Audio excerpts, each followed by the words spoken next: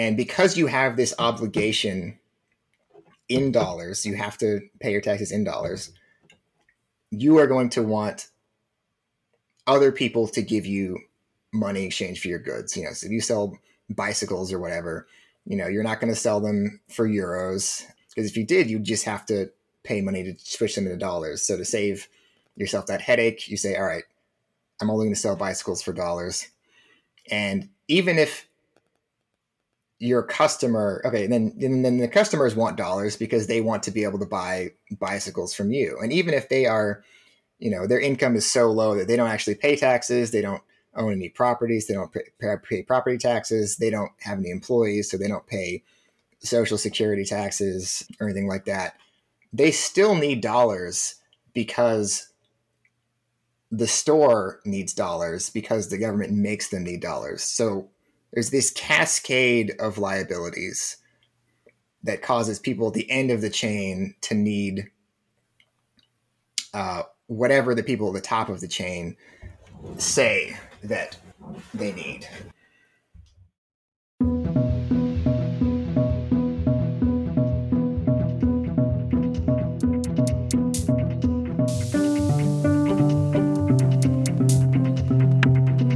Welcome to Activist MMT, a podcast about real-world economics, including modern money theory, and how life changes when you discover it. I'm your host, Jeff Epstein.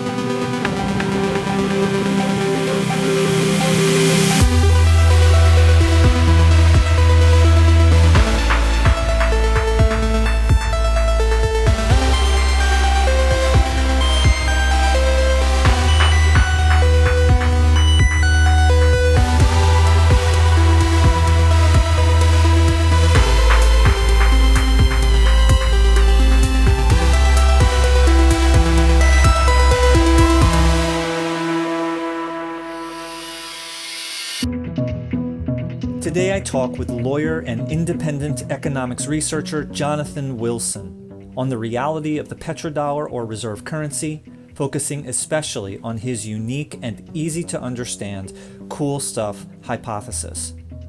Jonathan's article on the topic can be found on his website pmpecon.com, and a direct link can also be found in the show notes.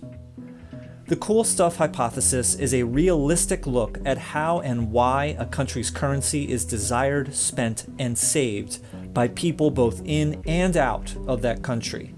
The playful phrase cool stuff was inspired by Stephanie Kelton and her 2020 book, The Deficit Myth, which takes 25 years of MMT academic scholarship and boils it down for a popular non-academic audience. Aside from the academic concepts, what most impressed me about the book is how Stephanie successfully and simultaneously teaches these concepts to those who know nothing, and also teaches me, who at the time had been studying the topic for 2.5 years, things I never knew. I compare this to how the best movies and kids' music can appeal to both adults and kids. Regarding the cool stuff hypothesis, a gallon of 2% milk is not cool. You can go into one of many stores and reliably and inexpensively find a decent gallon of milk. The stores that sell these uncool products are uncool stores. They're a dime a dozen. On the other hand, some products are cool. They're unique and more difficult to get, and you can only find them at a select number of stores or maybe even one. These stores are, therefore, cool. We go out of our way to shop there because we want their cool stuff. And it's no different on the international scale. Most countries sell uncool stuff, and some sell very cool stuff that can't be obtained anywhere else. An example of uncool stuff is a customer support call center or website and content creators. An example of cool stuff is the airplanes and airplane parts sold in the United States, such as by Lockheed Martin. A distant second are those sold by Airbus in France.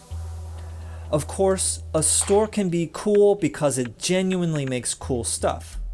It can also be cool by killing off all its competitors so it's the only game left in town. An example is an international conglomerate entering a local market, charging below cost for as long as it takes to kill off every local competitor, and then using its monopoly power to price gouge. On the international level, as illuminated by the work of Fadl Kaboub and others, a common example is a less powerful country being deceived into predatory loans by a more powerful country. This foreign-denominated debt puts the less powerful nation into debt peonage and a perpetual cycle of doing what's best to pay off that short-term debt at the cost of its citizens' daily and long-term survival. It also makes it impossible for that country to ever become cool. What's unique in the international context, however, is that the products from a country can only be purchased with that country's currency. This is because the companies therein must pay taxes in that currency and also must pay their employees and suppliers in that same currency because they too have that tax obligation. It means that anyone who wishes to buy a product from a country, whether a citizen or not, must obtain that currency. Just like a national deficit is the only thing giving citizens wealth, a trade deficit is the only thing that can give foreigners the money with which to buy their cool stuff, both now by spending and in the future by saving. This interview with Jonathan is in 3 parts. In part 1, he describes how he discovered MMT starting with Sam Levy, and then summarizes his cool stuff hypothesis. In part 2, he finishes that summary, and then we connect the hypothesis to the ridiculous and hyperbolic theory of the petrodollar. In part 3, we drastically change subjects. For the past 9 months, Jonathan has assisted me in developing a full and free online course that's not directly or explicitly MMT, but is critical for those who want to better understand it. It's based on the work of Asad Zaman, who was my guest in episodes 56 and 57, and is titled Historical Context for Real-World Economics. The course is produced by Activist MMT and hosted by Bill Mitchell's MMT Ed and Isha Krishnaswamy's Historically. More on that in part 3. For now, let's get on to part 1 of my conversation with Jonathan Wilson. Enjoy.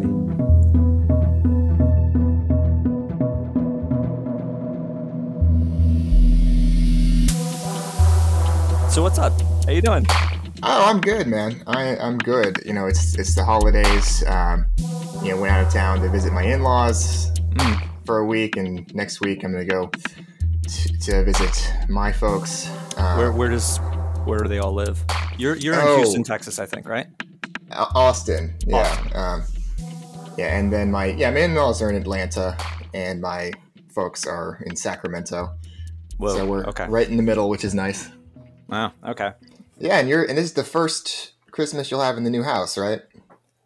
It was first Hanukkah we had in the new house, but yes, also Christmas. But we're Jewish, so we celebrate Hanukkah. Oh, okay, cool. Happy Hanukkah! I think the candle burning already started for that. Is that right? It just ended. It ended on Friday. I think Friday, maybe a week ago.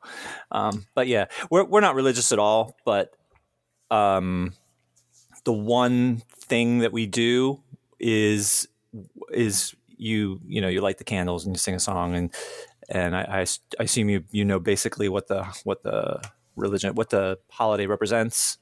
You know the story behind it. Had oil and you didn't think it would last until the end of the period that it was supposed to last. I forget what it was supposed to be for, yeah, basically a temple. So there was a temple, and they only had oil enough for one day, and you have to keep there's a candle in the synagogue that has to be lit all the time for some reason, and they only had oil enough for one day, but it lasted 8 days.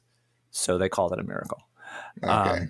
So it's actually not really like people say that it's kind of, the Jewish version of Christmas, but it's really kind of a minor holiday. But for us, we're not religious. So this is the one thing we do, which is light the candles and just hold hands and sing songs. And sing the song as we light the candles. That's the only religious thing we do all year long. So it's it's kind of just a nice little thing. Actually, just before we get started, I had a dream that I was an hour late for our interview, but you were an hour and 20 minutes late. So thank you. So, all right, so let's do it. John, hello. Thank you so much for coming on. Why don't you introduce yourself? And why don't you introduce yourself? Let's start with that. Sure. I'm Jonathan Wilson. I'm an independent economics researcher based out of Austin, Texas. I run the Post-Monetarist Political Economy Institute, which is pmpe.com, where I post my working papers and shorter, so slightly less academic articles about MMT, political economy, and that sort of thing.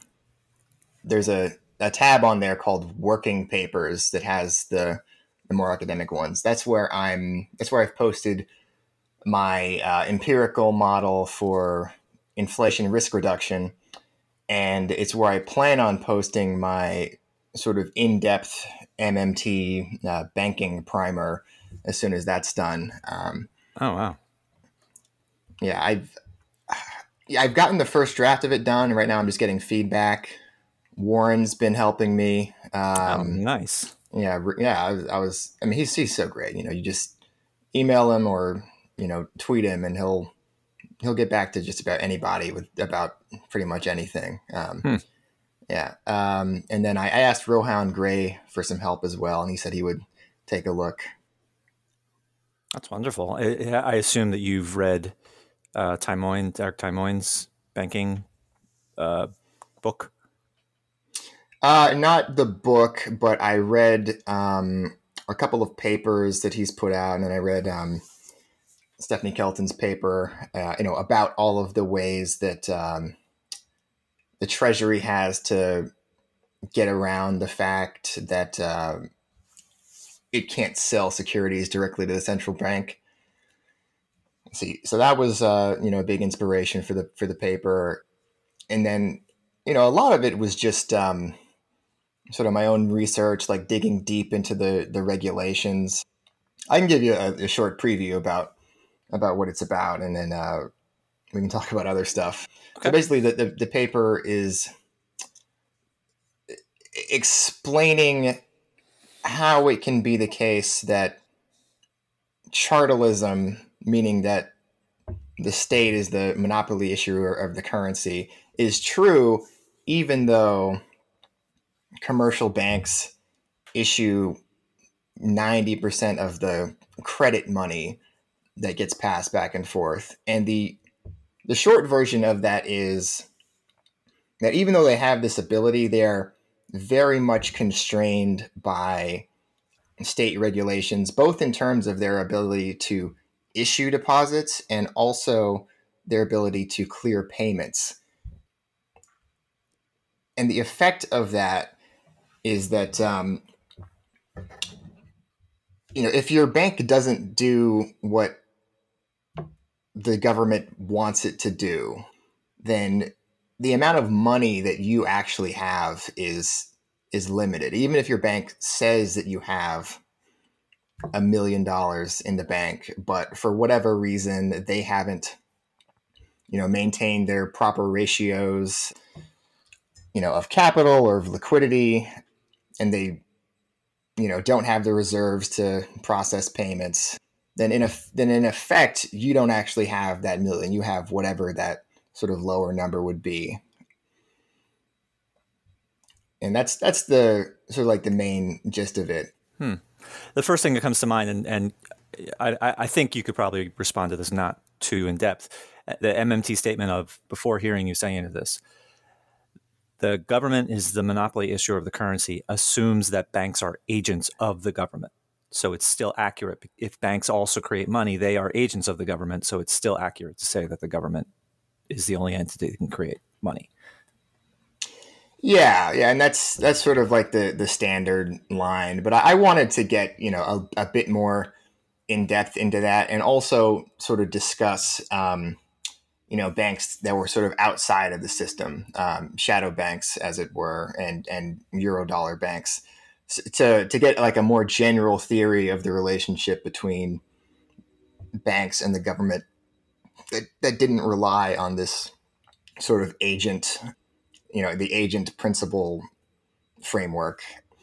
Because shadow banks, and Eurodollar banks are basically just financial institutions that are not part of the Federal Reserve's system.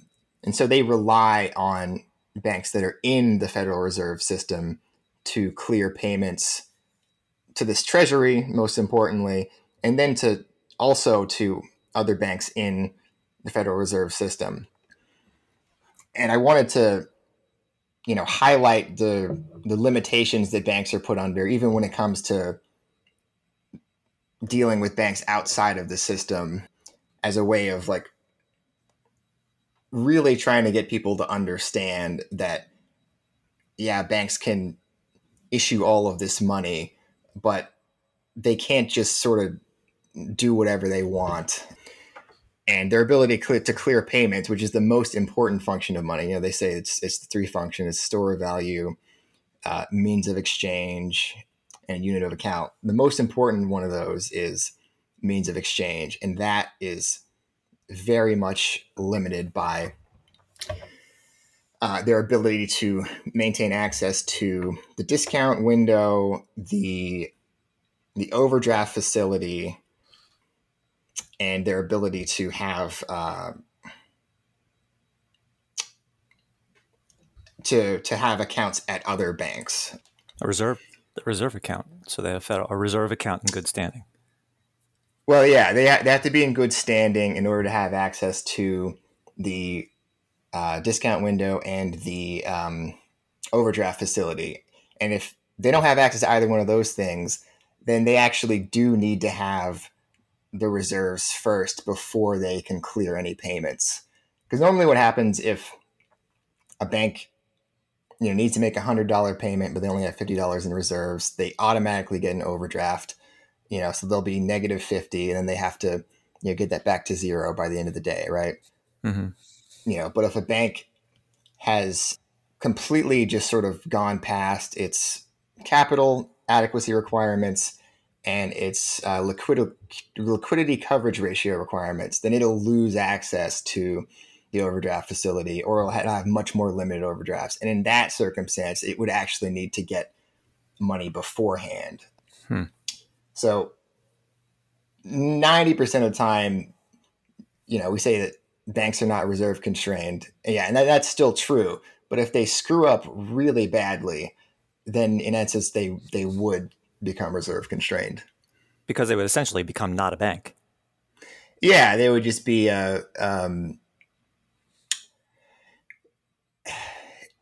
they would lose access to the things that like make the banking system liquid and flexible. Mm-hmm. Yeah. So when roughly would you see this paper being finished, at least in its first form? Hopefully by the end of February. Okay, not too long. Yeah. All right. All right. Good luck with that. Why don't we go? Can you describe what was your thinking like before you ever heard of MMT? Did you follow economics at all? Were you duped by, particular myths or whatever? So what was your thinking like before you ever heard of MMT or, more broadly real world economics, but for us, that's MMT. Yeah. So before I had heard of MMT, because I probably heard of it first in college. And before that, I just thought that, the standard line of like, oh, we can deficit spend as long as interest rates are lower than the rate of growth. Because if in that instance, we'll always be able to get more money than we'll have to pay. Mm-hmm. So I was never a deficit hawk or a debt hawk, and I was skeptical of the importance of the national debt, because have you ever heard of speech and debate, like high school speech and debate? I mean, just the concept of debate club, and Yeah, if I don't know what you mean beyond that. they have like, they have like these big tournaments that are hosted by, Stanford and Harvard and stuff, and you can go to those, and and every year, they put out a new resolution that you have to debate, and usually it's something that is going to involve, the government spending money. Like one year, the resolution was that you have to come up with a justification and a way of like getting more people to join the uniformed services. Obviously that means spending money, and you lay out your plan, and the other side lays out their plan, their critiques and their disadvantages, and one of them is always the spending disadvantage, and it is always the same thing. It is always we being the United States, is deeply in debt, and if we spend any more money, we'll hit the debt ceiling. They won't raise it, and that'll cause a collapse of, the international economy, and that'll lead to global thermonuclear war that will end all life on the planet. Yeah, no, I mean, that's honestly most disadvantages in policy debate try to link to nuclear war if possible. It's either that, or you're going to critique the language that a person used. Okay. Using, Nietzsche sometimes, and the point that you have to make is that your like very use of the language is harmful to the concept of debate, and you should lose for that reason. Very, very, intentionally sort of glossing over that, because I never cared about that aspect of things. But yeah, so spend too much money, nuclear war. And this was an argument that was made all 4 years that I did speech and debate. And after hearing that so many times, and after not dying in a nuclear war, I started to think, okay, well, maybe that stuff doesn't matter that much. I still thought, we probably need to tax rich people, but the debt is dangerous, but not that dangerous. Yeah. I mean, if you had asked me like, oh, what'll happen if we just never pay it off? I would probably say like, oh, that's fine, but we should still try to run surpluses at some point. And I obviously don't think that anymore. So I got introduced to MMT actually through Sam Levy. Oh. We were classmates at USC. Actually, no, we weren't classmates. We were both in the marching band together. University of South Carolina? No. Of Southern California. Southern California? Oh. Yeah, we were both Trojans. I mean, I knew you knew Sam now. I knew you knew him. I knew you knew him, but I had no idea that you had that history. So what did you guys play? I was a trombone player, and he played the alto sax. Okay. Yeah, I'm a little bit shocked. A little bit. Not that you guys play, but that you guys played together is the more shocking part. But yeah, no, I mean, I bet it's crazy from the outsider's perspective, but for me, it's like, oh yeah, it's my buddy, and then he told me about this thing, and now I, have this website. He's really, really awesome at music. He has a really good ear. Before he went to his PhD program, he was an audio engineer for stage productions, and I think he still does that a little bit. He does. He just tweeted about it. Actually, my very first interview on my podcast was with Sam Levy, and we spent 10 minutes talking about audio engineering.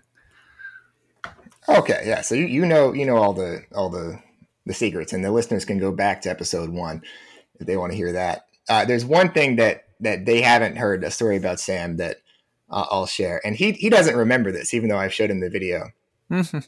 Our senior year, we went to New York City because the football team was playing University of Syracuse. And even though the game was taking place in the Jet Stadium, which was in New Jersey, we were staying in New York City, or rather, we went into New York City for a big rally. So you're talking as music as this marching band. Yeah, as the marching band, we went in to play for a rally for all of the USC fans and alums who lived in the city. Okay. And after the rally was over, they let us explore, and we went up on that. I forget what it's called, like the Green Belt or the Green Line or something. There's like a decommissioned above ground subway train thing that they turned into a park. And while we were up there, we came, there's people selling their wares, there's street performers, and there was this old Chinese man playing a stringed instrument that I had never seen before. It only had one string, but it had a bow, kind of like a violin, and it was upright like a cello or something. And he was playing something, and then we talked to him for a little bit, and then he told Sam that he could play. And this is an instrument that none of us had ever seen or heard of before. But Sam takes the bow and he fiddles around with it for about 10 seconds. And then after those 10 seconds, he's like, okay, I understand this instrument. And then he starts playing the school fight song on it. Wow. 10 seconds, and then he already knows where where all the notes are, how to play them, with the right pressure to put on the string. It was crazy. Wow. You said you had a video of what? Of him playing You recorded that. Oh wow, give it to me. I'll insert it. I'll insert it right here. Oh, that'll be great. So is that the end of that story? Is there more to that story? No, that's the end. Okay.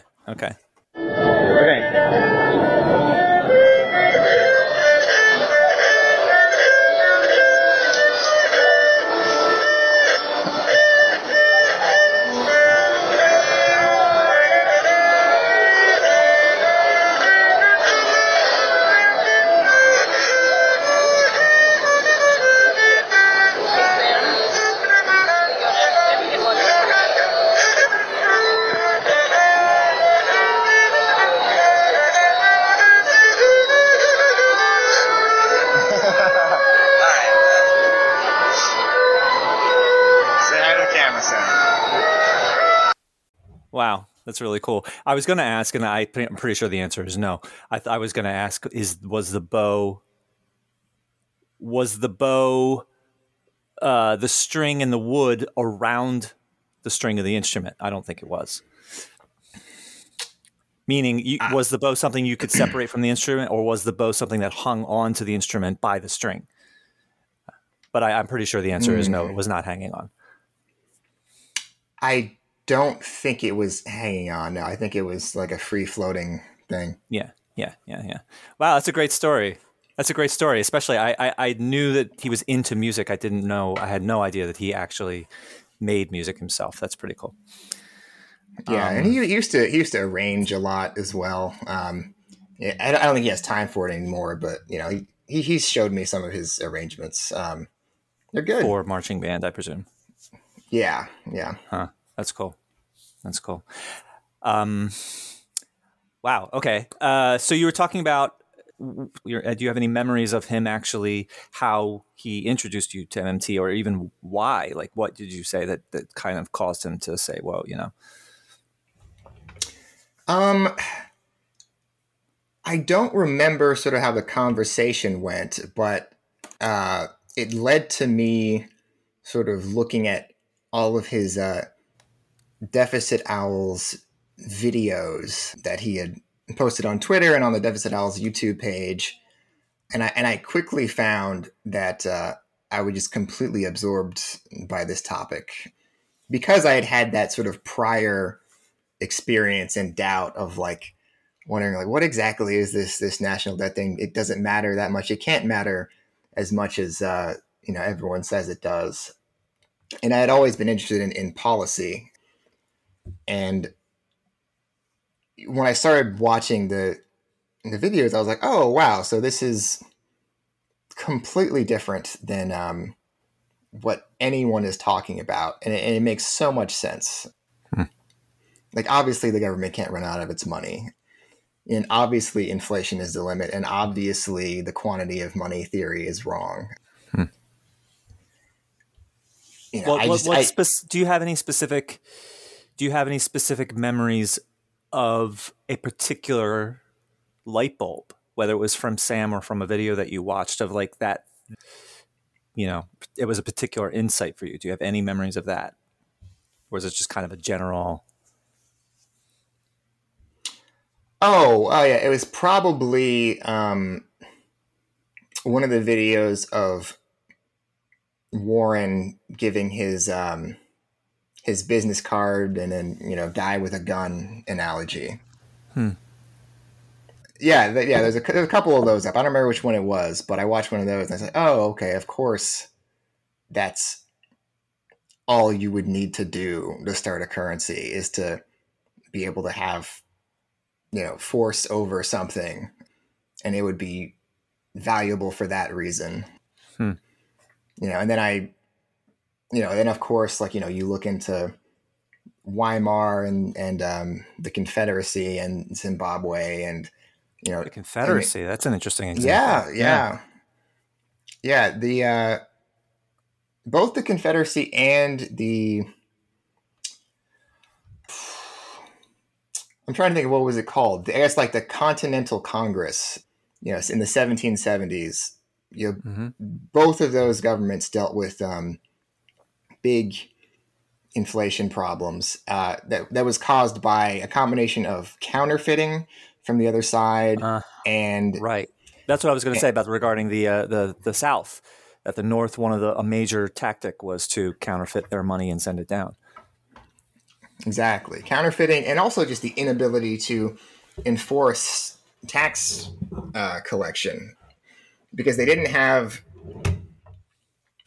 I guess, like the police force or the legal institutions to go around and make sure everyone was paying because they were fighting a war at the time, and also everything was a lot less connected. It's not like now where the IRS already knows half of what you do economically. They had to go around and find people who were living in these really spread out regions, particularly in the more western areas of the country. Right.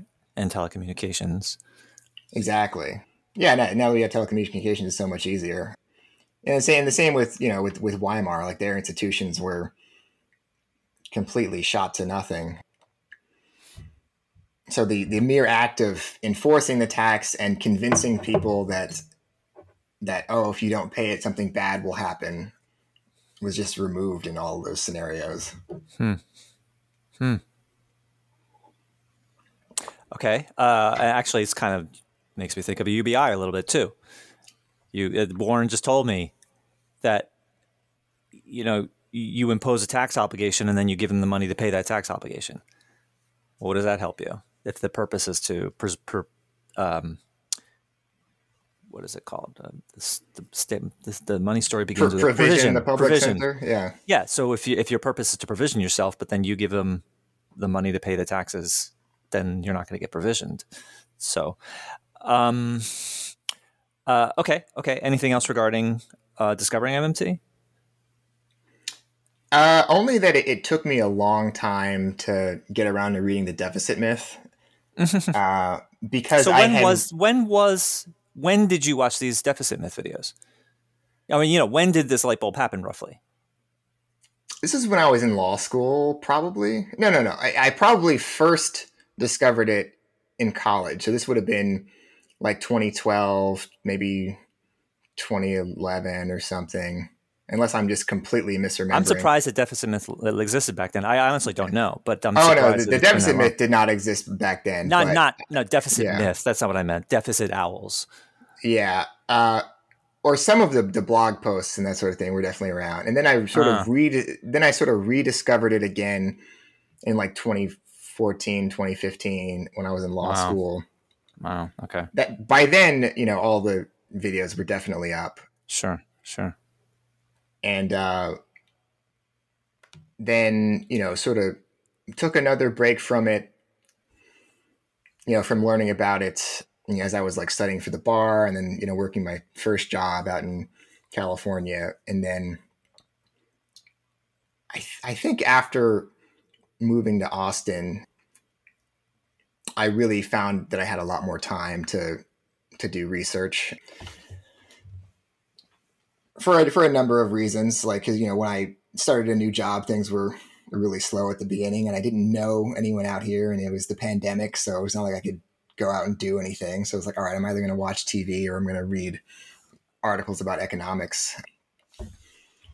And so I read hundreds of articles between Bill Mitchell's blog and New Economic Perspectives.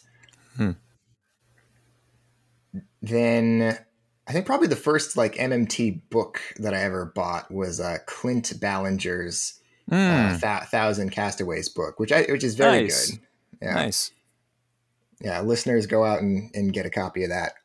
I interviewed him on the book. Yeah, real smart guy.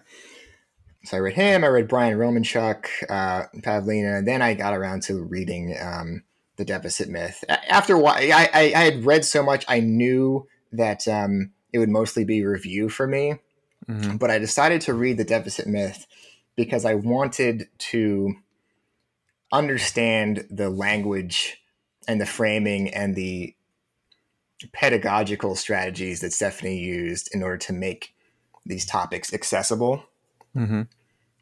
And because that's something that she's often unfairly criticized for, is not going super in depth into, topics that, mainstream economists want her to talk about in The Deficit Myth. It's an unfair criticism because it's a book aimed at the popular audience. You would just be turning them off if you had, hundreds of footnotes and, appendices and all this stuff. Mm-hmm.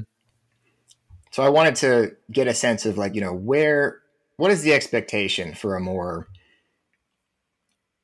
public focused writing? Because I was thinking about starting my own website at the time. And I've used sort of some of her strategies and sort of tone in some of my own writing, particularly in the most recent piece, which we talked about a little bit yesterday and the day before. Mm-hmm. Well, did you learn something from The Deficit Myth anyway? I'm not. You don't. Not necessarily you remembered every single thing, but did you feel like you actually learned something from it as opposed to it was just review? Probably. My memory is not super great, so it all sort of just gets melded back there in a mush. There was probably one or two things that was like, oh, okay, that's something I hadn't considered before, but I couldn't tell you what they were. But mostly it felt like a review for you. Yeah, I'd say it was 90% review. So yeah, if you're the type of person who has been reading Bill Mitchell's blog and the New Economic Perspectives, then the Deficit Review will just be a nice summary and consolidation of what you already know. Okay. I have not read as much of Bill as many other people, so that I'm sure that is a reason why. Talk about in depth.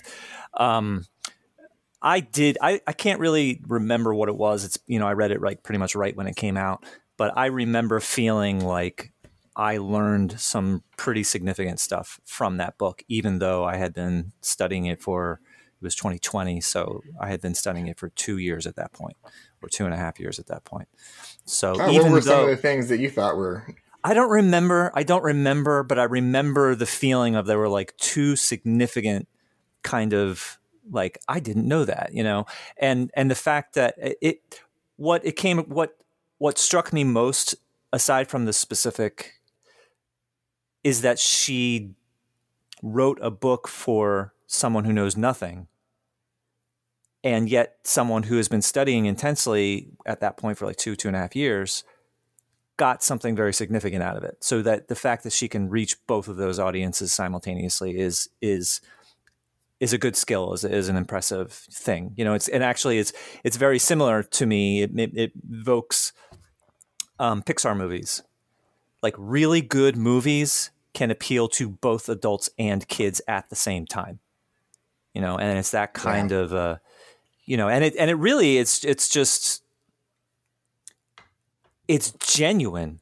It's real. It's not pandering. It's just to me is like, if it's truly genuine, it's going to appeal to both audiences of less experienced and more experienced or whatever. I just feel like, Pixar movies are really good. They're really good. And there's some kids music, actually, now that I'm thinking about it, Justin Roberts and some, the kids albums from They Might Be Giants. These are kids albums that I choose to listen to when I'm by myself. Like, they're that good. And the kids really enjoy them as well. So it's just that being able to, roughly saying it, being able to dumb it down without treating them like they're dumb. I think that kind of summarizes it. That's a kind of out there and kind of a little broad, but that kind of is the feeling that I got from the deficit myth and that I get from the other things I was describing. Yeah, exactly. I think she gives you some big concepts, but she trusts you to understand them, but she also sort of gives you the support to sort of walk your way up to it. Like she doesn't hit you right off the bat, with all this complicated stuff. She's like, all right, let's go with the foundation. Let's talk about what you probably already know, but not in like a condescending way. And then it's like, okay, now that we've established a little bit of common ground, we can, move forward into the claims that I'm going to try to make about the nature of taxation and spending. Right. Yeah. And she does, like I said, there's nuance that's not there that you don't need to know unless you're going to have nerdy conversations. But she was smart to leave that out, I think. Yeah, I didn't feel like anything was missing, knowing its role in the overall, repository of academic stuff. It fits it. She made a decision and she confidently went with that decision. Exactly. Because regular people don't need to know about Treasury central bank consolidation and, philosophical questions about, what is money? Is money really debt? She just breaks it down. It's like there's the government and then there's us. Mm-hmm. And the money goes back and forth between the two and between us. And just think about what that means if the government taxes away all the money or doesn't spend any money. Right. It's kind of funny. I just spoke with Ron Placone. My episode 100 was Ron Placone. It was just released. And he actually read Debt first. And then he read The Deficit Myth. And he was like, the deficit myth just made it was a lot easier to convince him because he had that, really kind of core foundation going in. So that was pretty cool. Okay, so why don't we get into your petrodollar paper? Yeah, sure. So why don't you give an overview? It's a very good. It actually really. I feel like I understand it a lot better. I don't know if I can connect it as easily to the petrodollar, which is kind of what I was saying to you. Make that connection more obvious. But I think it's a really good analogy of the cool stuff and the cool countries and all that. So give a summary of that and just however you think. All right. Yes, I'll give a summary. I'll probably start by sort of connecting it to core MMT and then trying to expand out. So, actually, actually, I didn't even realize it's kind of you're saying core MMT is what made me think of this. You're actually, I know I'm totally interrupting you. I asked you a question, then I'm not interrupting your answer.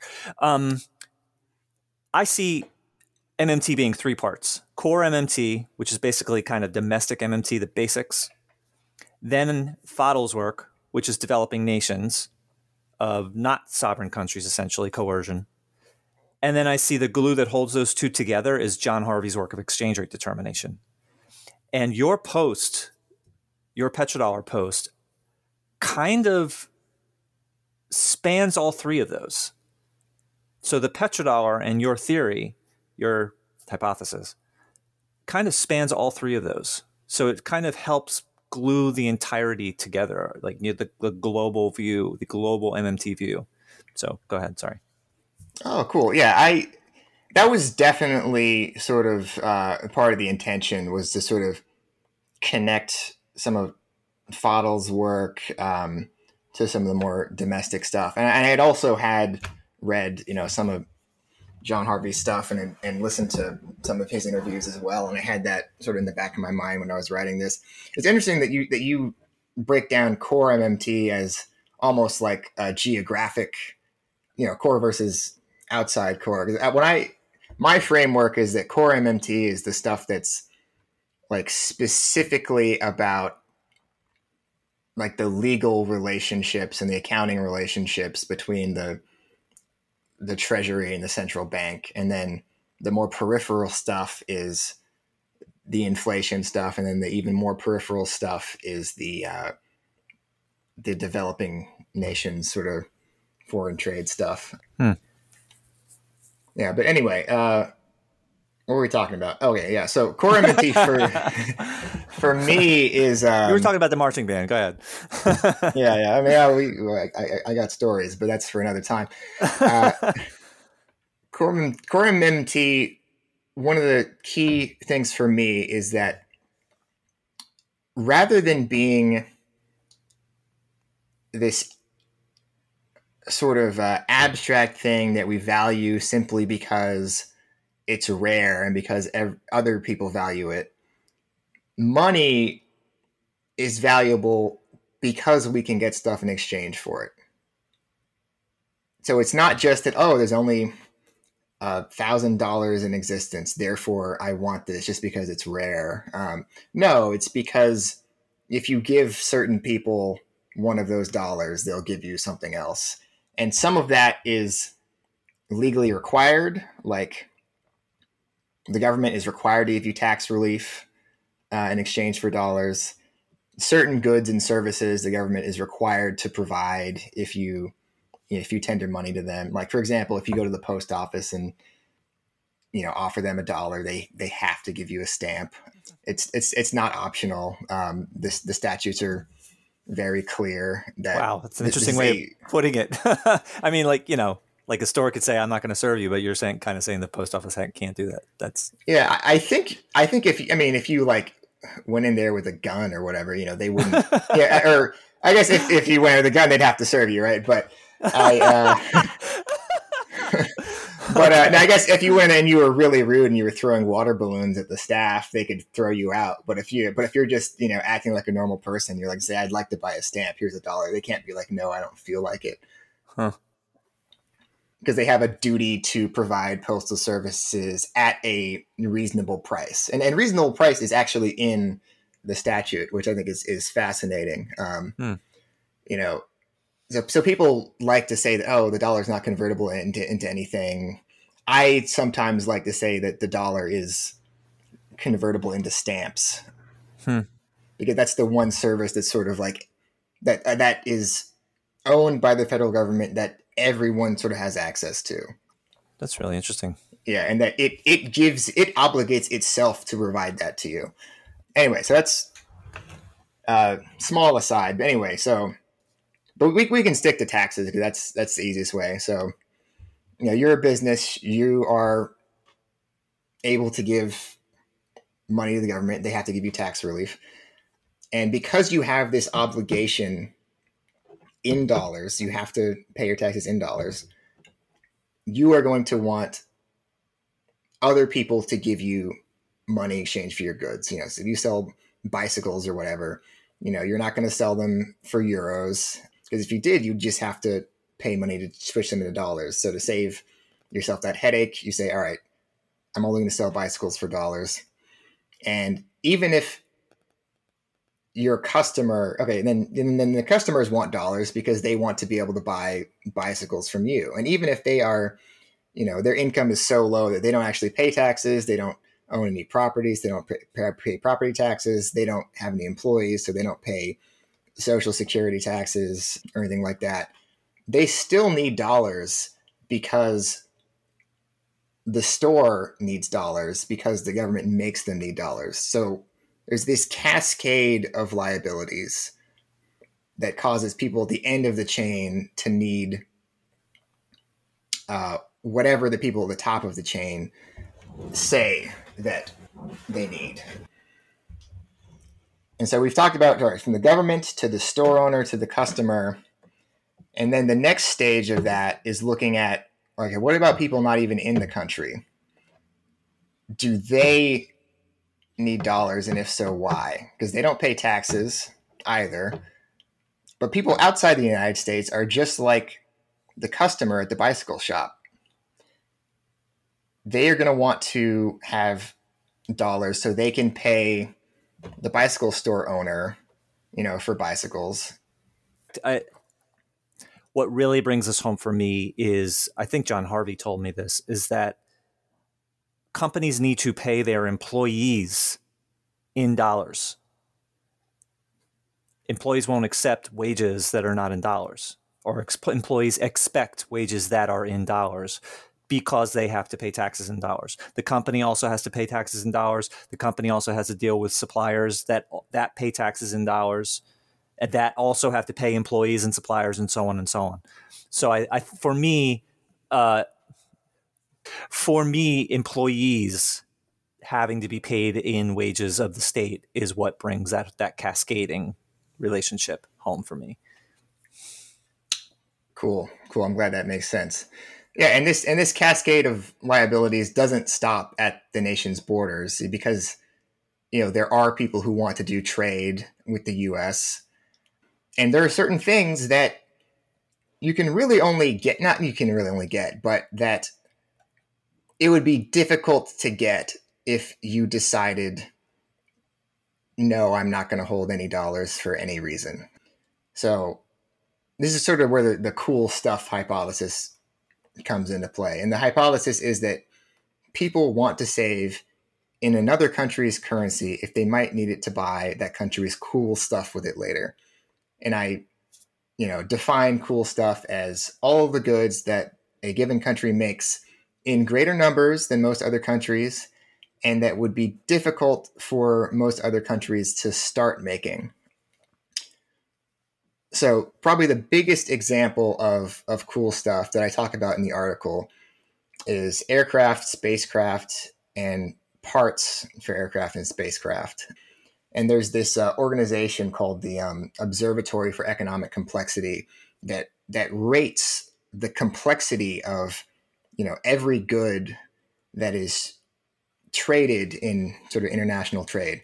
And there's a couple of different scales. Like there's one that's like, out of 1,000, and there's one that's out of 100. But for the aircraft and spacecraft stuff, it's on a scale of 96 categories, and it's the 33rd most complex to manufacture and produce.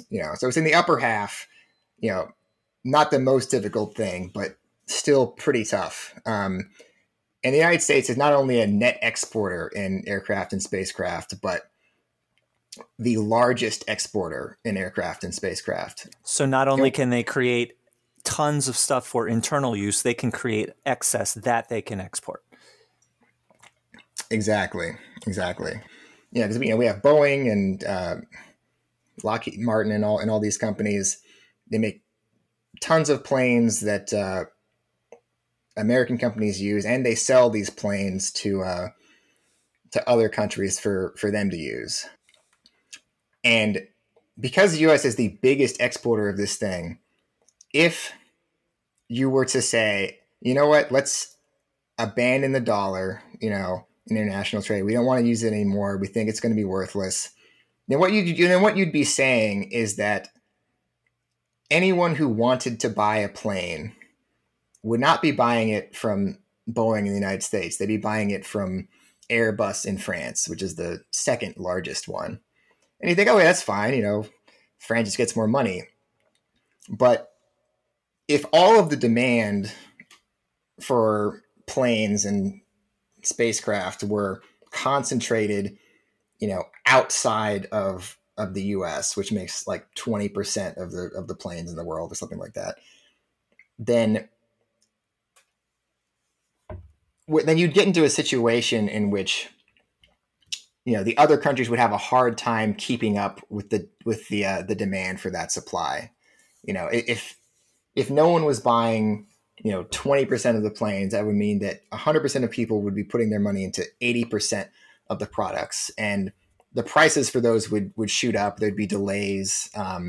It'd be the classic sort of shortage story versus demand, and that would cause the price of those planes to go up. And eventually, someone would cave. Eventually, would say, "No, I don't want to spend twice as much and wait twice as long for an Airbus plane. I'm going to buy a plane from Boeing."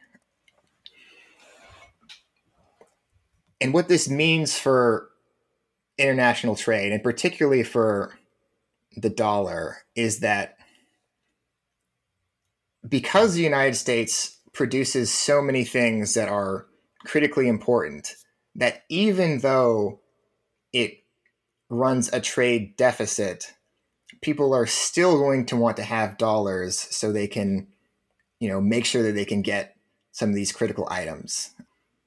Because there is a desire to save for a later point, for many reasons. Either because, you want to make like a big purchase all at once of a bunch of stuff, as opposed to, doing it slowly over time, or just because you're not sure how much you're going to need, or you're not sure what the exchange rate is going to be. Basically the same reason like a household would save its domestic currency, a business person outside of the US would want to save in dollars.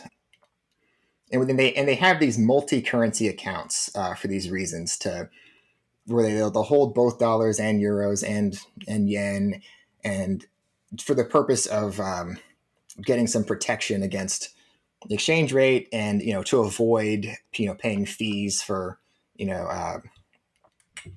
exchanging the currency.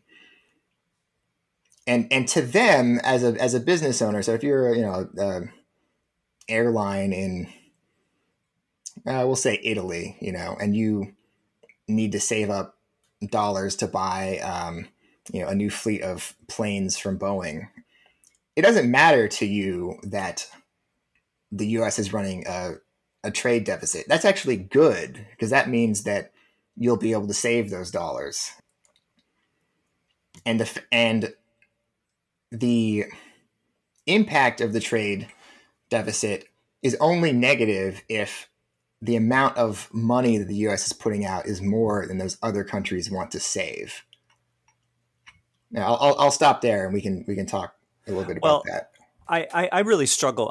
I really struggle with remembering what the specific meanings of trade deficit and trade surplus and balance. I mean, balance of trade is easy, but because, well, let me define trade deficit first. The trade deficit is the value of a country's imports, how much that exceeds the value of its exports. So if I send $100 out, and I take in $1,000 of foreign goods, then my trade deficit is $900. I believe that's correct. So what's hard? Go ahead. Sorry, if you send $1,000 out in exchange for foreign goods, and then you sell $100 worth of stuff in exchange for foreign money, then your trade deficit is 900. Yeah. Did I say it opposite? Did I say it wrong? I think you said the amount by which the cost of a country's imports exceeds the value of its exports. So if I take in 1,000 in imports, okay, I don't remember what I said. If I take in 1,000 of foreign goods, so the foreign goods I take in, I pay $1,000 in U.S. dollars, which have been converted to whatever foreign currencies, but $1,000. and then I export $100, so other countries pay me $100, then what's left out in the world is $900, right? Yeah.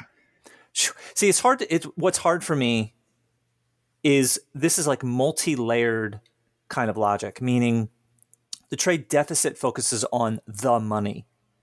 It doesn't focus on the goods.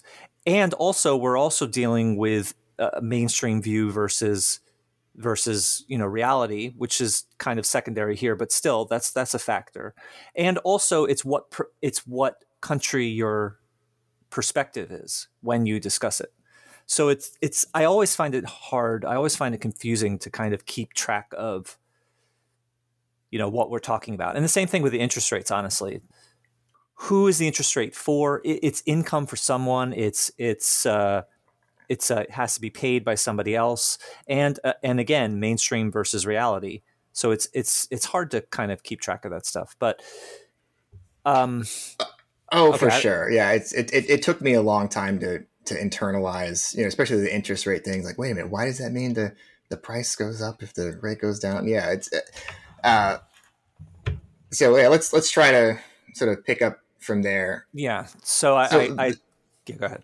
Yeah, so we'll talk about sort of the mainstream view is that if you put too much of your country's currency out there into the world, it'll become less valuable. And like many things, that's true in a gold standard world, but less true now. And it was true in a gold standard world because everyone's money was pegged to gold, and you had to defend it, be able to convert your money into gold. And countries who have pegged currencies have to be able to convert their money into the dollar or the euro or whatever they're pegged against. So every time you put money out there into the world, you are putting out, a very concrete claim against either gold or currency that you might not have. So you need to make sure that you're not putting out so much money, because if people come to collect and you can't, that's a big problem. You have to devaluate. But when you're not pegged to any particular thing, you really only need to worry about putting out more than people would be willing to actually spend. Because in a gold standard world, there's a lot more room for speculation that's not attached to any actual sort of buying and selling of goods and services, because people are betting against your ability to maintain interesting. the peg. They have the flexibility to bet. I never thought of that before. They have the flexibility. The gold standard literally requires a limited amount of money in order to, because of converting to gold. But without the gold standard, you have the flexibility to gamble. That's an interesting way of putting it. I like to say that without the gold standard, you have the flexibility to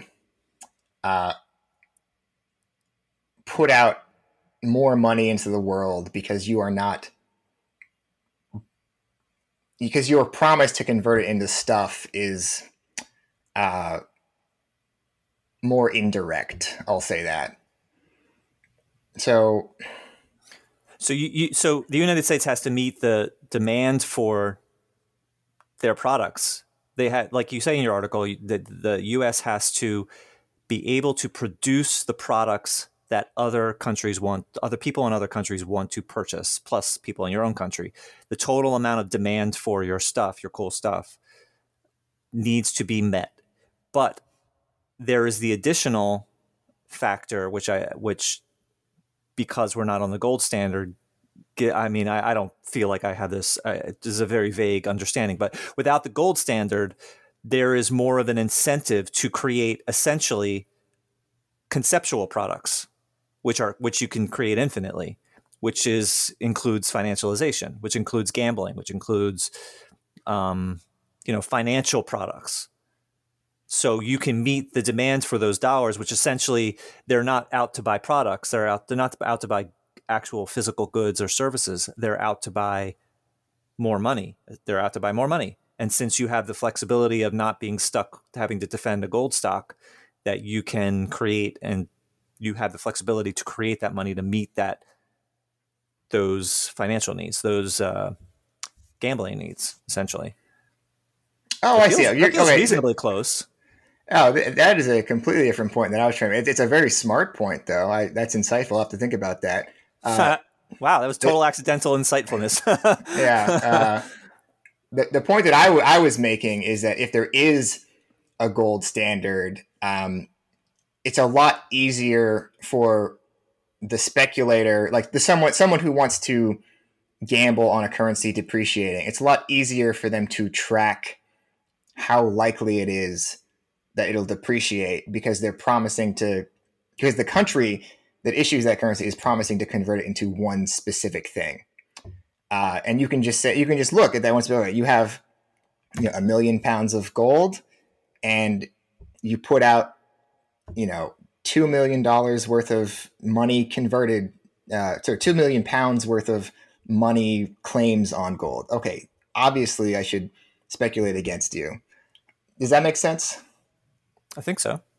Yeah. So yeah, it's like if you know that they're converting it into one thing, you can just look at how much of that one thing do they have.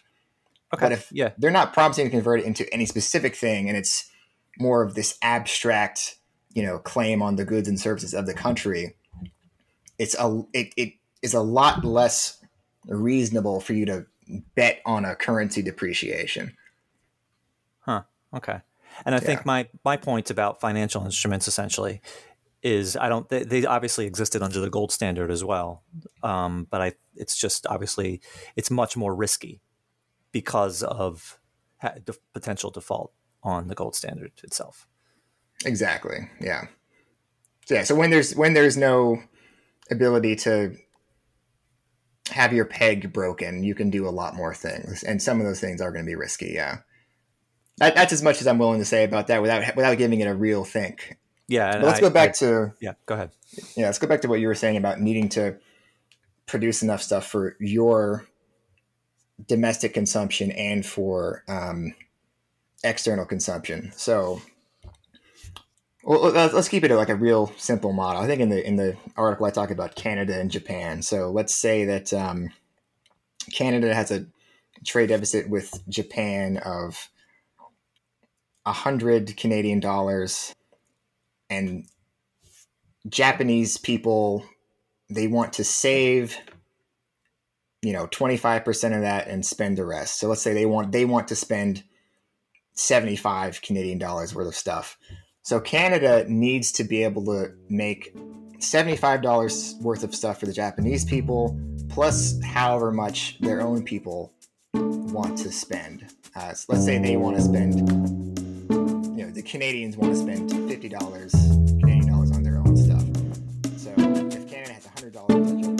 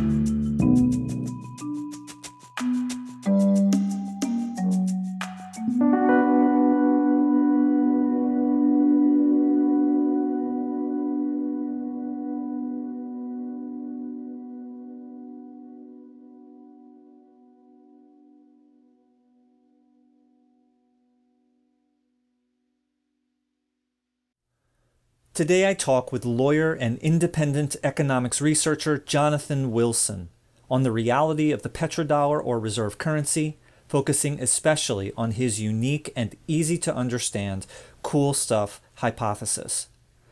Jonathan's article on the topic can be found on his website pmpecon.com, and a direct link can also be found in the show notes. The cool stuff hypothesis is a realistic look at how and why a country's currency is desired, spent, and saved by people both in and out of that country. The playful phrase cool stuff was inspired by Stephanie Kelton and her 2020 book, The Deficit Myth, which takes 25 years of MMT academic scholarship and boils it down for a popular non-academic audience. Aside from the academic concepts, what most impressed me about the book is how Stephanie successfully and simultaneously teaches these concepts to those who know nothing and also teaches me, who at the time had been studying the topic for 2.5 years, things I never knew. I compare this to how the best movies and kids' music can appeal to both adults and kids. Regarding the cool stuff hypothesis, a gallon of 2% milk is not cool. You can go into one of many stores and reliably and inexpensively find a decent gallon of milk. The stores that sell these uncool products are uncool stores. They're a dime a dozen. On the other hand, some products are cool. They're unique and more difficult to get, and you can only find them at a select number of stores or maybe even one. These stores are, therefore, cool. We go out of our way to shop there because we want their cool stuff. And it's no different on the international scale. Most countries sell uncool stuff, and some sell very cool stuff that can't be obtained anywhere else. An example of uncool stuff is a customer support call center or website and content creators. An example of cool stuff is the airplanes and airplane parts sold in the United States, such as by Lockheed Martin. A distant second are those sold by Airbus in France. Of course, a store can be cool because it genuinely makes cool stuff. It can also be cool by killing off all its competitors so it's the only game left in town. An example is an international conglomerate entering a local market, charging below cost for as long as it takes to kill off every local competitor, and then using its monopoly power to price gouge. On the international level, as illuminated by the work of Fadl Kaboub and others, a common example is a less powerful country being deceived into predatory loans by a more powerful country. This foreign-denominated debt puts the less powerful nation into debt peonage and a perpetual cycle of doing what's best to pay off that short-term debt at the cost of its citizens' daily and long-term survival. It also makes it impossible for that country to ever become cool. What's unique in the international context, however, is that the products from a country can only be purchased with that country's currency. This is because the companies therein must pay taxes in that currency and also must pay their employees and suppliers in that same currency because they too have that tax obligation. It means that anyone who wishes to buy a product from a country, whether a citizen or not, must obtain that currency. Just like a national deficit is the only thing giving citizens wealth, a trade deficit is the only thing that can give foreigners the money with which to buy their cool stuff, both now by spending and in the future by saving. This interview with Jonathan is in 3 parts. In part 1, he describes how he discovered MMT starting with Sam Levy, and then summarizes his cool stuff hypothesis. In part 2, he finishes that summary, and then we connect the hypothesis to the ridiculous and hyperbolic theory of the petrodollar. In part 3, we drastically change subjects. For the past 9 months, Jonathan has assisted me in developing a full and free online course that's not directly or explicitly MMT, but is critical for those who want to better understand it. It's based on the work of Asad Zaman, who was my guest in episodes 56 and 57, and is titled Historical Context for Real-World Economics. The course is produced by Activist MMT and hosted by Bill Mitchell's MMT Ed and Isha Krishnaswamy's Historically. More on that in Part 3. For now, let's get on to Part 1 of my conversation with Jonathan Wilson. Enjoy.